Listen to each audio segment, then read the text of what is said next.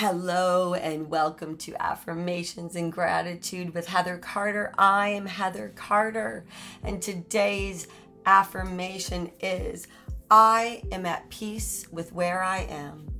I am at peace with where I am.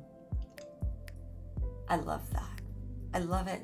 You know, when we make peace with where we are standing right now, without doubt and worry and stress about the fact that we're not where we want to be,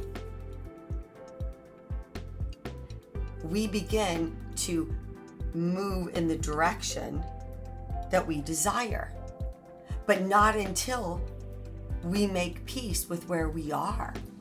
See, when you're not at peace with where you are, most likely you're complaining. Your energy is full of doubt and worry and stress and resentment and frustration. And the only thing that happens from a place of negativity is more things come into your life to be negative about. So when you're wishing and wanting and begging and trying to work harder, you're actually working against yourself, against the universe, against what is there for you right in front of you. But since you feel so disconnected from yourself, from your life, you can't allow into your life what is waiting for you because you're not there. And the only way to get there is to be at peace with where you are. So let's say that affirmation again. I am at peace with where I am, because where you are right now is the perfect place to be. There's no other place to be but where you are right now. And you got here through all the choices that you've made and up until this moment.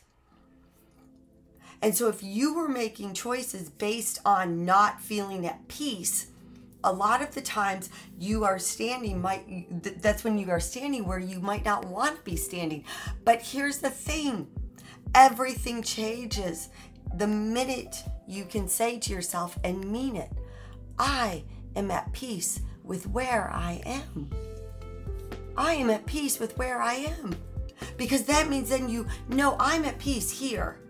I'm good here. I love life. I appreciate life. I am so grateful for where I am, for what I have. And that opens the door for you to see new possibilities, new opportunities, because your mind is opening. You are opening your mind to new things, right? You're opening your mind to things that you can see because you're at peace right where you are.